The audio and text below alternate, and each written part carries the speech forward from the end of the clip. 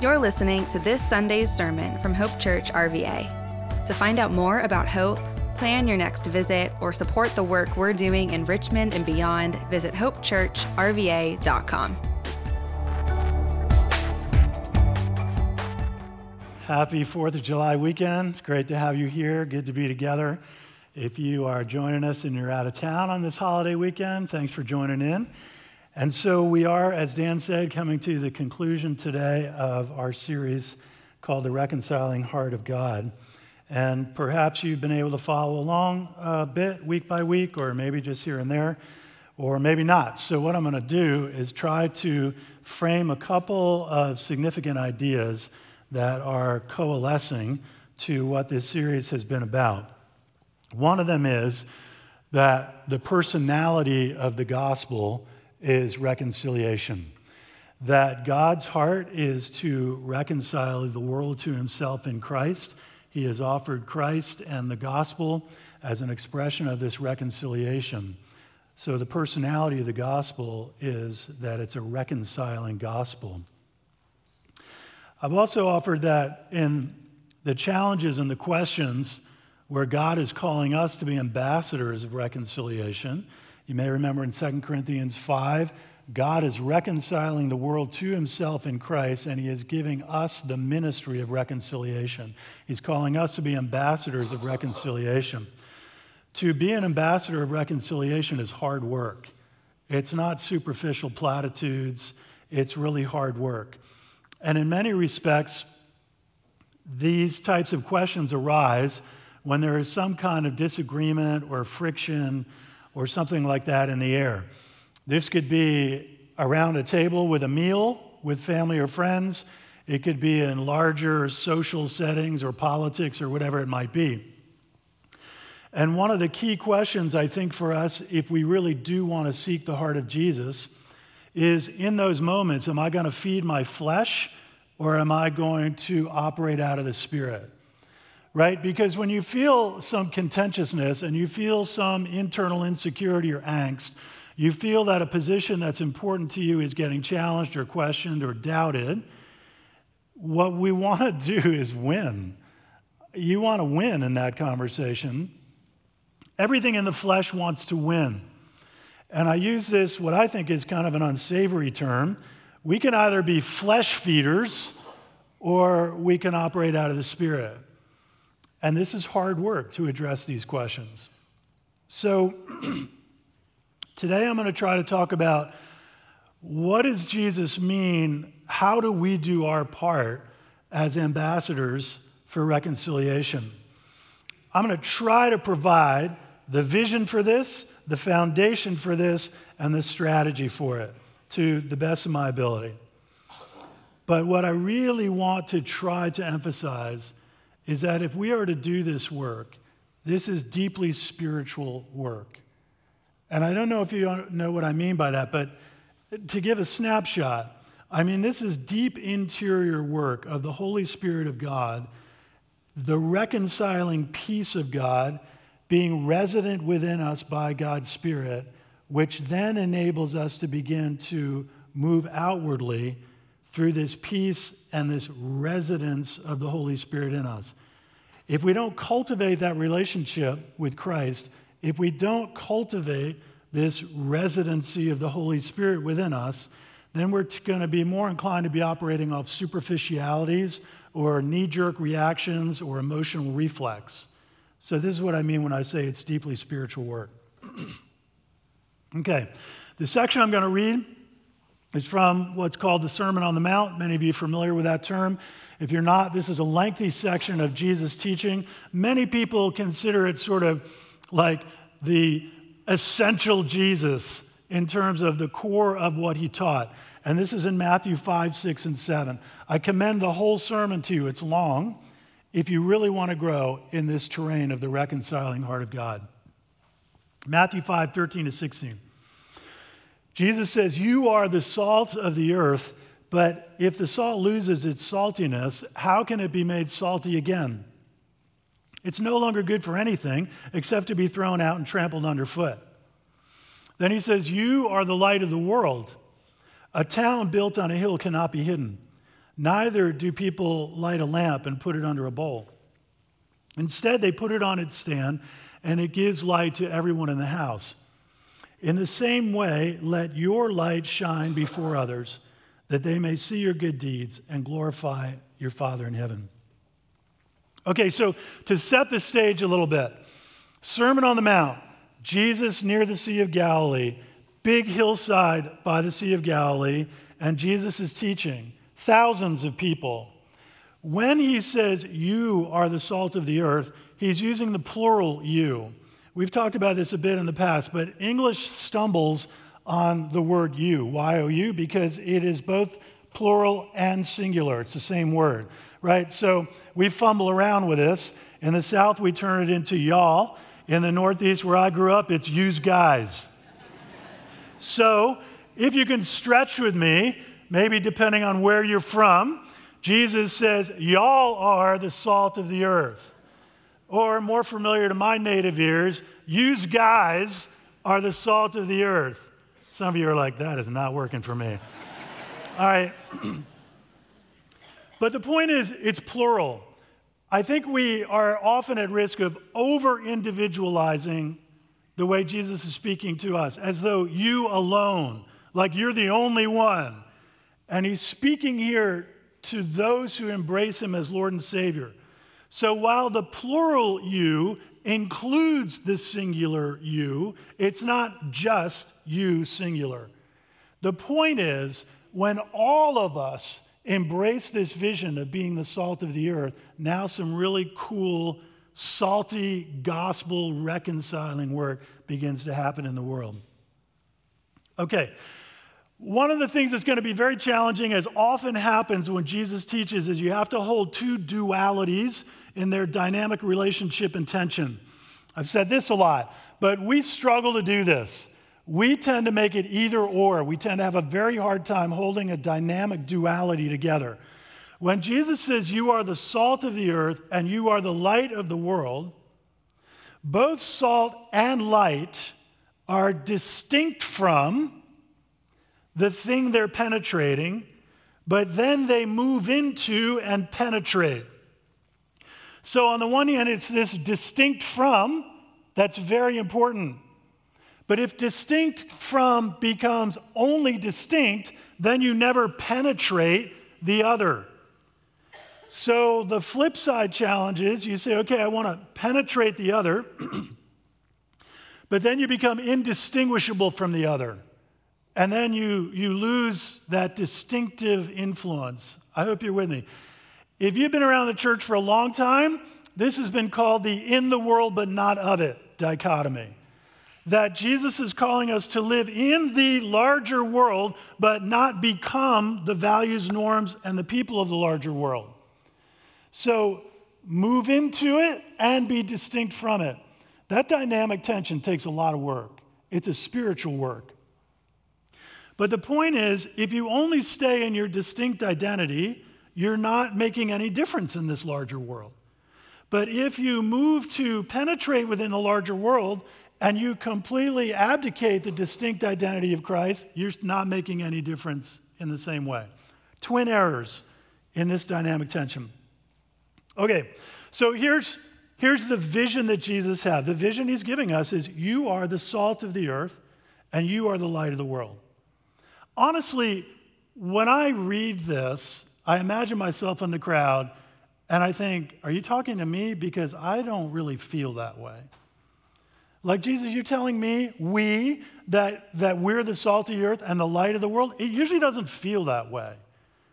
It feels like we're kind of struggling through, holding on to threads, maybe holding on to Jesus threads in a big world around us that seems to be moving on values and norms that are quite counter, perhaps, to the character of Jesus. So when he says, you are the salt of the earth, you are the light of the world, it's a significant statement. It's different than him saying, try to be the salt of the earth. Try to be the light of the world. He's saying you are it. So we've got to figure that out. Note that both salt and light are entities that give off or give away. They move outward to have their effect. They're not consuming. They're not taking. At root, these are givers. So he says, you're the salt of the earth and you are the light of the world. All right, let's talk about salt for a moment. Back in those days, salt was both flavoring, but more importantly, preservative, right? There's no refrigeration. Salt was how you preserved primarily meat. And you could smoke meat, or you could salt it, or you could do these other things to try to preserve it. But we, I think, tend to think of salt mostly as a flavoring, because we've got a lot of other stuff now that helps with the preserving part. So when we think of salt, we think of flavor. It is flavor, but in that context, when Jesus spoke of it, people would have received that much more as preservative. Let me say it another way. To keep things from decaying. You're the salt of the earth. To keep things from decaying. So it's both flavor and preservative. Okay, so I think of this, and of course for salt to have any effect, it can't just be hanging around all the salt, like staying in the salt shaker.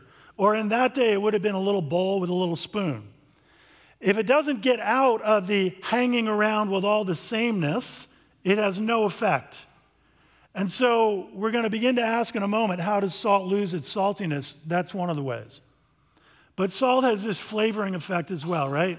So I like salt. I know, talk to your cardiologist, but I like salt.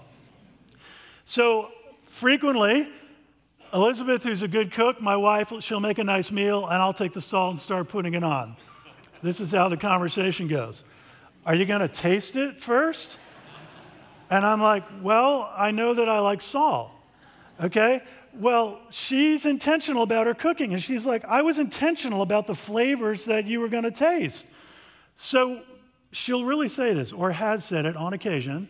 She's back in children's ministry. I don't know if the sound's getting back there right now. She'll say, it's a little bit offensive if you salt the food before you taste it. And the conversation ends up like no bueno. It's not good from there. Because I try to defend myself. But honey, no. So he says, but if the salt loses its saltiness, how can it be made salty again? Reasonable question. How does salt lose its saltiness? One, it's never mixed in. It stays in all the surrounding salt. It just stays with all the salt. If we could make the metaphor and personify it, it's much easier and more comfortable to spend all our time in the salt dish with a lot of people who are very familiar to us, believe all the same things, think all the same things, and we can all nod together at our dinner parties. But that's not really how we penetrate the world and be salt in the world. So if we are never mixed in or never poured out, if we are just contained in the container, if we are staying in a bubble world with a bubble of our people, we're going to lose saltiness. Another thing about salt, of course, it's like so simple and so basic, but when you put salt in something, it's like thousands of little grains. And I do think that this is part of what Jesus wants to convey. Remember, he's speaking to a crowd of thousands on a hillside, and he uses the plural for you. And I think he very definitely has in mind thousands of expressions of salt, all dotting all these places, is how the reconciling heart of God begins to be expressed in the world. Thousands of little grains. It makes me think, I remember a long time ago, President George H.W. Bush started this 1,000 Points of Light initiative. And what he was trying to do is give attention to the thousands of expressions in our country that happen every day. Expressions of kindness, sacrifice, integrity, honor, that nobody ever notices. But what he was trying to do was illustrate all these unnoticed thousands of expressions that happen every day are an incredibly important part of life in our society and life in our world. So I think another way that salt loses its saltiness is it just becomes stale. It's just been sitting still for so long that it just becomes stale. It's not, again, to personify the analogy, it's not listening, it's not growing, it's not stretching, it's just sitting there becoming stale. It begins to just decide to permanentize all the ways it sees the world, and in a sense, the salt gets calcified and it loses its saltiness. It's no longer supple, it's no longer flavorful. And so Jesus says, but if the salt loses its saltiness, how can it be made salty again? It's no longer good for anything. Anything's a pretty big word. It's no longer good for anything. Okay, so then Jesus says, you are the light of the world. You are the light of the world. So salt provides preservative, keeps things from decaying, and yes, flavor. What does light provide? I think the two biggest things light provides are direction and hope. When things are really dark and you're really lost, maybe you've had an experience like this, and at some point you finally see this light. What light? Either the living room light that's off in the distance or the light from that street light that you recognize, or you're in a boat and you finally see the light you recognize. The light provides a remarkable amount of hope and guidance. So when he says you are the light of the world, I think he's saying you provide a remarkable amount of hope and guidance. Why else do we say things like this? It was so hard for a long time, and then I began to see a light at the end of the tunnel. Right? I know the cynics. Yeah, it was a train coming. And then we talk about when we're really in grief, and we say, it felt so dark for so long. But then, just the tiniest shafts of light began to make their way into my heart, and I began to feel that I was recovering from this grief. Light is an incredible expression of hope and direction. So Jesus says, you're the light of the world. Let's take a moment to reflect on this because I think it's really important. In the beginning of the Bible, Genesis 1, right, God says, let there be light. The darkness was already there. What God brought into the darkness by speaking it out was, let there be light. God didn't speak darkness into existence. God spoke the light into existence. And light is known as it penetrates the darkness, right? It's known by its comparison, its juxtaposition to the darkness. If you're out on a sunny day and it's light everywhere, you're not generally thinking it's light out. You're generally observing the light in juxtaposition to the darkness. Light shines in the darkness is the phrase that we use more often than anything else. I love this kind of picture because it helps us realize when light and darkness come in conflict, the light moves into the darkness, not the other way around. Here's a super simple example. Let's say that you were like out on the street looking at a house, and in the house, let's say upstairs, there's a bedroom up here in this window, and there's lights on, so you can see the lights are on through the window in the bedroom. And out here, just a couple windows over, is the hallway, and it's completely dark. So presumably the door is closed between the bedroom and the hallway. If you open the door to the bedroom, what happens? The light moves into the darkness. When you open the door, you'll see that cone shape of light penetrating the darkness. The darkness doesn't penetrate the light. When you put the two together and the light has access, the light moves into the darkness. And I think this is part of what Jesus is saying when he says, you are the light of the world. So when we think about God and this matter of light, in Genesis 1:1, he spoke light by his word. And then in the Gospels, he sent light through Jesus. And now he is commissioning light through his church. You with me?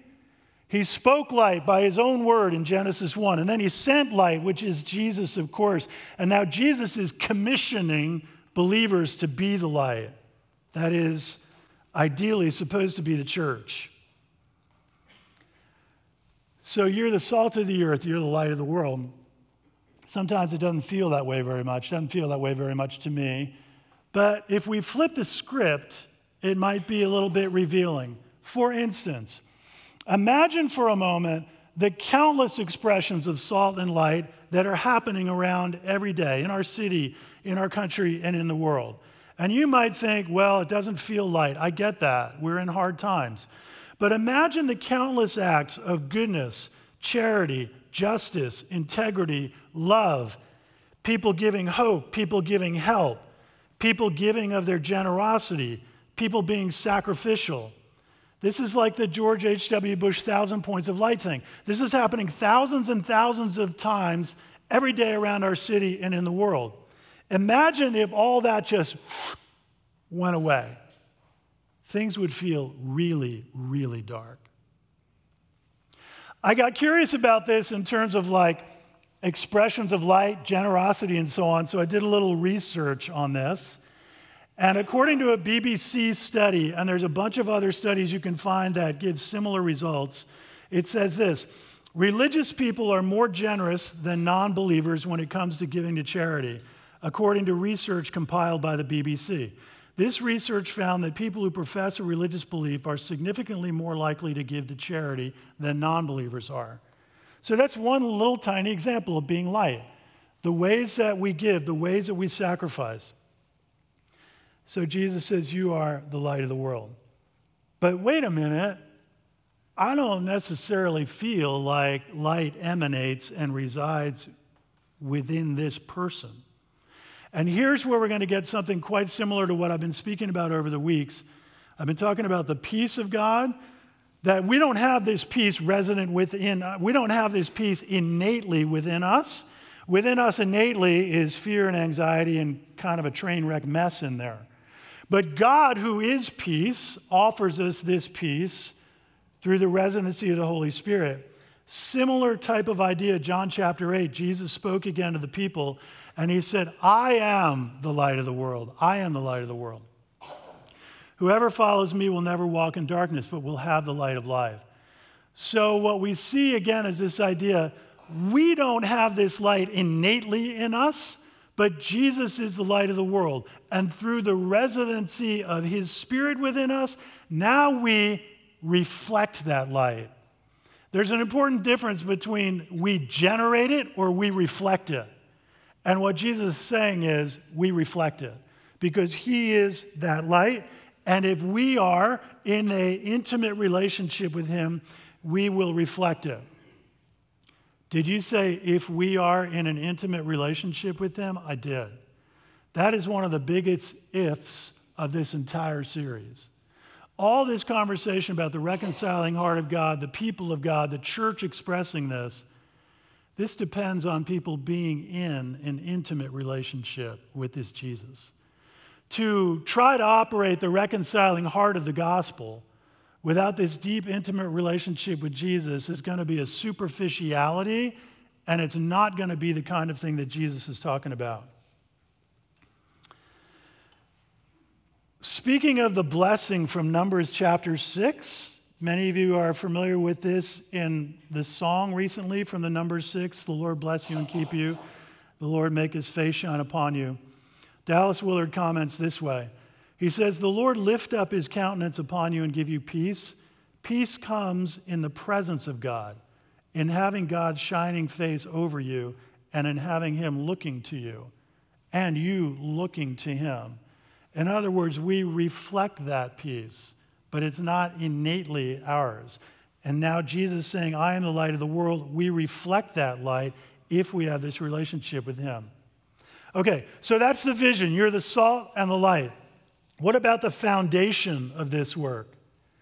The foundation of this work is that it is spiritual work preceded by spiritual training. You have never gone out and done a significant piece of work without having had to prepare and train for it. And what is that spiritual training? That spiritual training, that depth of relationship with Jesus, I think is best understood in the Beatitudes, which I want to read for a moment. In other words, it's a mature relationship with the biblical Jesus, which then can become mature living like the biblical Jesus. A mature relationship with the biblical Jesus then can become mature living like the biblical Jesus. And where can we try to encapsulate that? I think biblical reconciliation is going to come from Beatitudes type of people. So the Beatitudes are a very significant centerpiece in the Sermon on the Mount. Let me read these for us, if I could. And if you're so inclined, I'll invite you maybe close your eyes and just try to take these in. Because this is the kind of person that Jesus is talking to. And his phrase, "You're the salt of the earth, you're the light of the world," came immediately after the Beatitudes. So when he says, hey, you Beatitudes type people, you are the salt of the earth and the light of the world. Blessed are the poor in spirit, for theirs is the kingdom of heaven. Blessed are those who mourn, for they will be comforted. Blessed are the meek, for they will inherit the earth. Blessed are those who hunger and thirst for righteousness, for they will be filled. Blessed are the merciful, for they will be shown mercy. Blessed are the pure in heart, for they will see God. Blessed are the peacemakers, for they will be called children of God.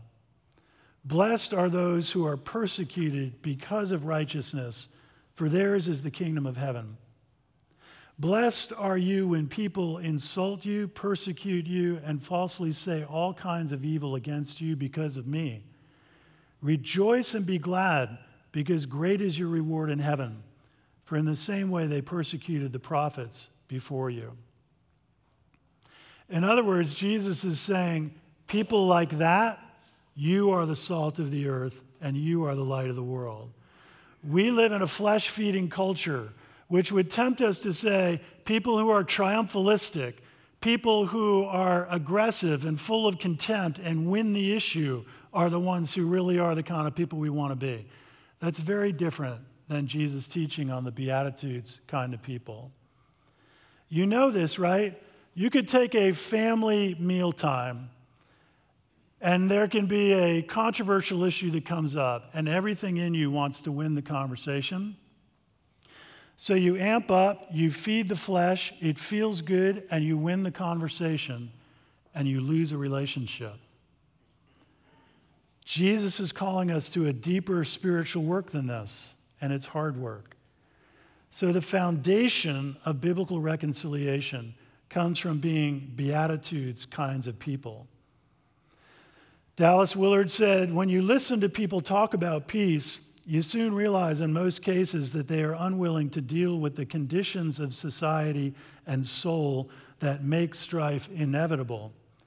They want to keep them and still have peace, but it is peace on their terms, which is impossible. And we can't all just get along. Rather, we have to become the kinds of persons who can get along. I'll just say one more time. This is what I mean when I say this is deeply spiritual work. And what's the strategy for being the salt and the light, for being the ambassadors of reconciliation? Surprisingly, I think we get the best short version of the strategy in Romans 12:1. Do not let evil conquer you, but conquer evil by doing good. That's not generally the way I want to conquer evil. When I'm feeling exercised by something that is evil, I want to defeat that thing directly.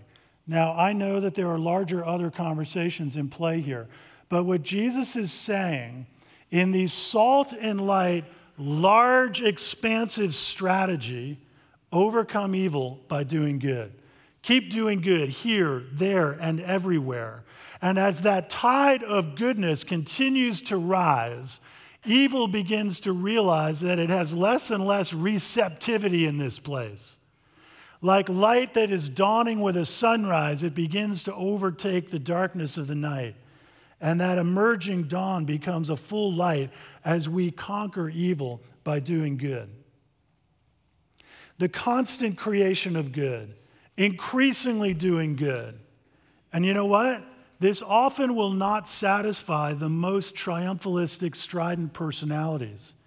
But this is how the Bible is teaching us to overcome evil.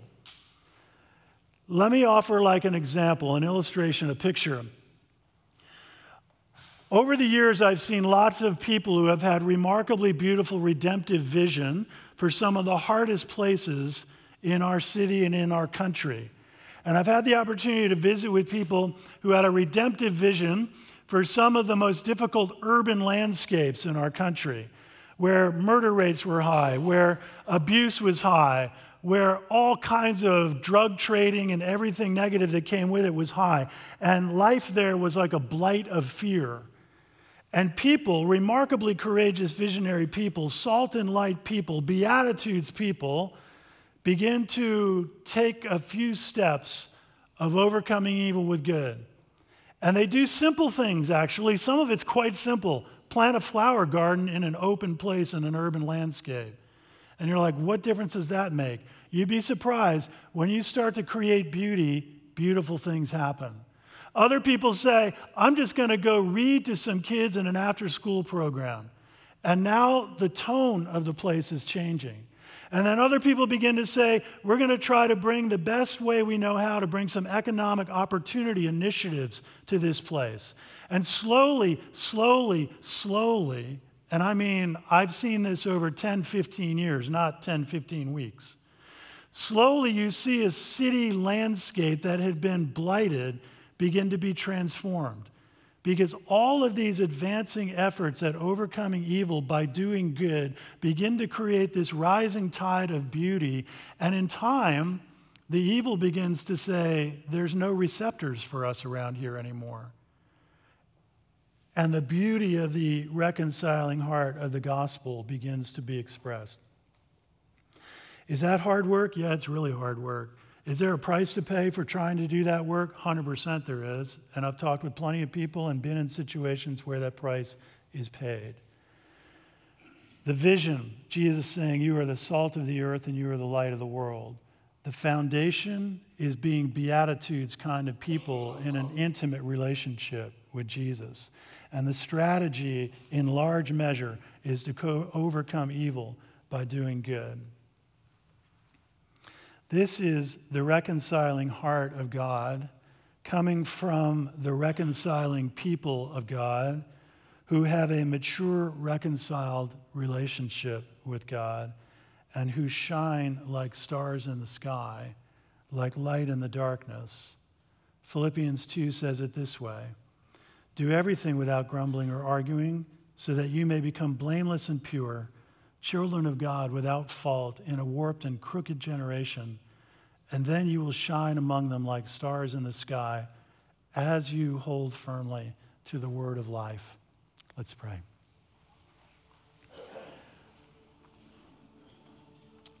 Lord God, Holy Spirit, we feel like we hear you inviting us to a vision of the reconciling heart of this gospel. Lord, we pray that you would move in our lives, that you would increase your residency, Holy Spirit, which then means an increase of peace, an increase of light, not because we have it within us, but because you have brought it to us from the very throne of God, from the very essence of your being. And so, Lord, we pray that you would help us take up the mantle and be ambassadors for reconciliation. We pray, Lord, for the contentious, broken world that we're living in. Would you help us be the kind of people who are these Beatitudes people? Would you help our nation, Lord, on this 4th of July weekend? We pray for our leaders. We pray, Lord, that you would move in their lives. We pray that you would give them discernment and wisdom. We pray for our leaders, those with whom we agree and those with whom we disagree. We pray, Lord, that you would rise up agents and ambassadors of gospel reconciliation who bring grace and truth and justice and goodness and righteousness and peace. And so, Lord, would you help your church to be people who express this character, this reconciling personality of your gospel. That's us, Lord.